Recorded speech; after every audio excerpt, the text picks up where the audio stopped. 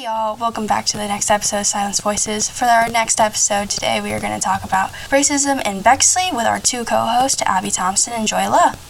Let's get started. So we're going to start out with our first question.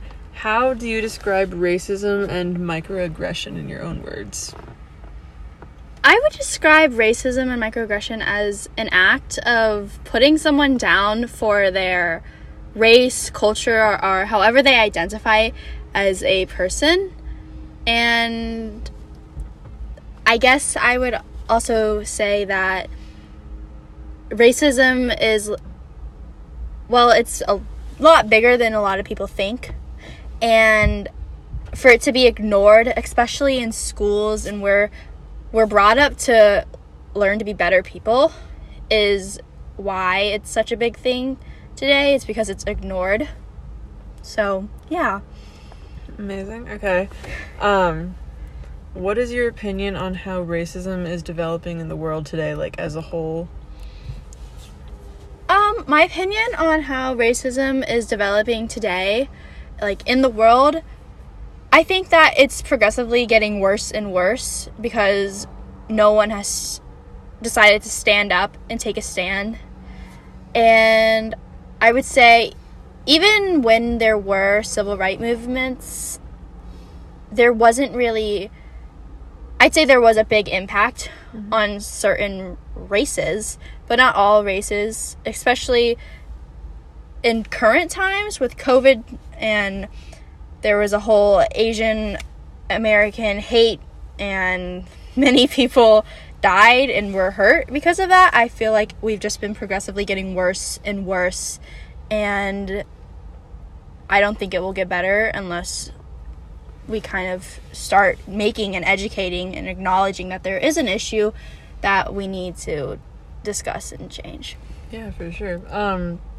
And what about, like, from Bexley? Because I know that Bexley has its own problems and stuff like that because we tend to sweep things under the rug. How would you, like, what are your thoughts on that?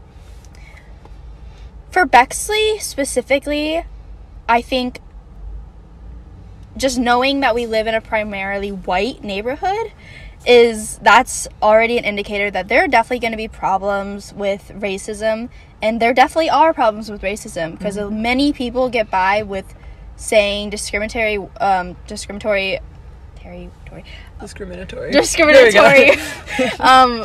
words, and they use slurs that they haven't really been educated about. And I feel like Bexley as a whole isn't really educated on racism and certain race and cultures, which due to that we let people get by with saying these things and hurting people, and maybe it's not by for their own choice. They may not know that they're doing it, but they are, and I feel like we need to educate the kids, but also the parents more, because the parents are a big part of it as well. No, for sure. Okay, and so did you move to Bexley when you were younger? I did. I moved to Bexley in third grade, which was like 2013, 2014 for me. That was fast math. I can't do that in my head. So what was it like moving to Bexley? Like, what was that experience as a minority? Well, I guess I moved here from Atlanta, Georgia, which was a big difference in culture and what I was surrounded in, because Atlanta, Georgia is so culturally diverse and everyone's really accepted there. And then moving to Bexley from that kind of town and city that I was submerged in every day of my life was a huge difference.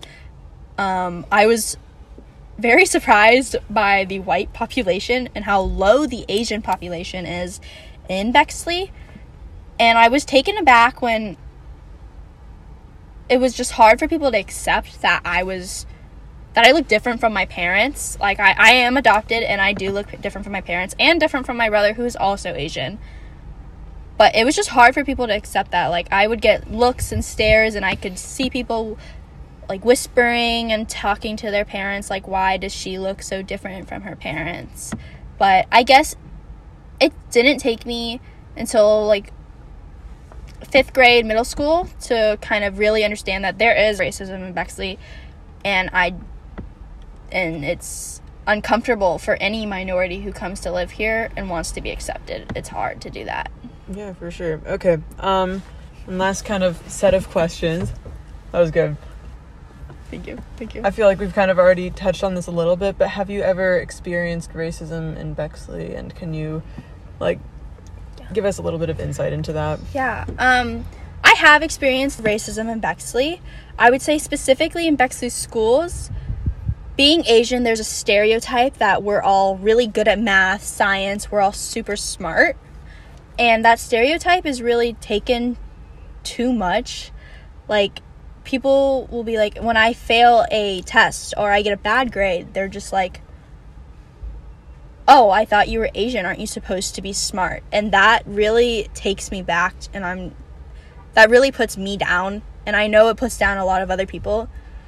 And I do remember a time in, like, art class of, like, 7th grade, someone called me an Asian slur, and I was so taken aback. I didn't even know what to say. I didn't stand up for myself, and that day still haunts me that I didn't even stand up for myself. But I just didn't know how, because I didn't think anyone would even have the nerve to say something like that. Mm-hmm. So, yeah. Yeah, well, we've already kind of covered that one.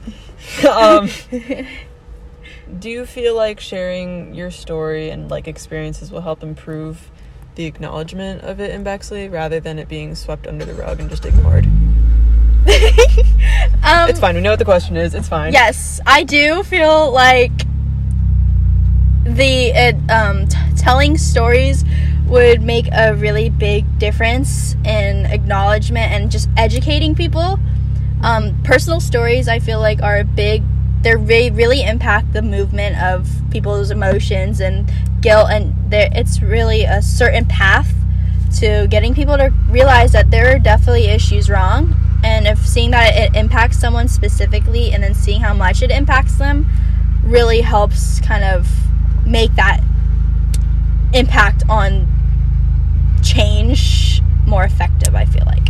For sure. What do you think peers can do, and schools administration, like, what can they do to improve the racism, like the outlook of racism in Bexley?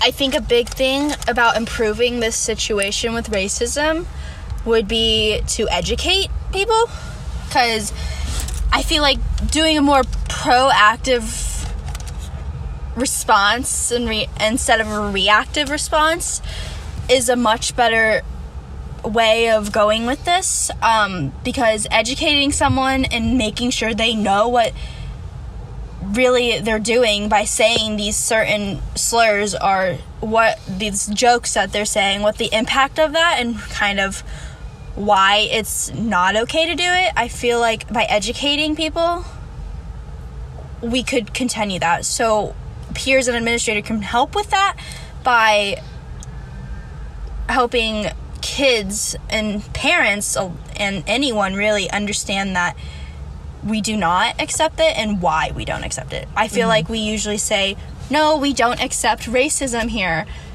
but we don't really explain and go further in to why we don't accept it. I feel like it's just a standard to say, we don't accept this, but we should be saying, we don't accept this because of blank, blank, blank, you know? Mm-hmm. So it's just that, like, people aren't really understanding, like, the history behind, like, some slurs that they are using. Like, it has more of a meaning than just a word. Yeah, it's more than just a word, yeah. Yeah. Did you ever report a problematic experience of racism to a teacher? No. No. I have. I remember exactly this exact moment.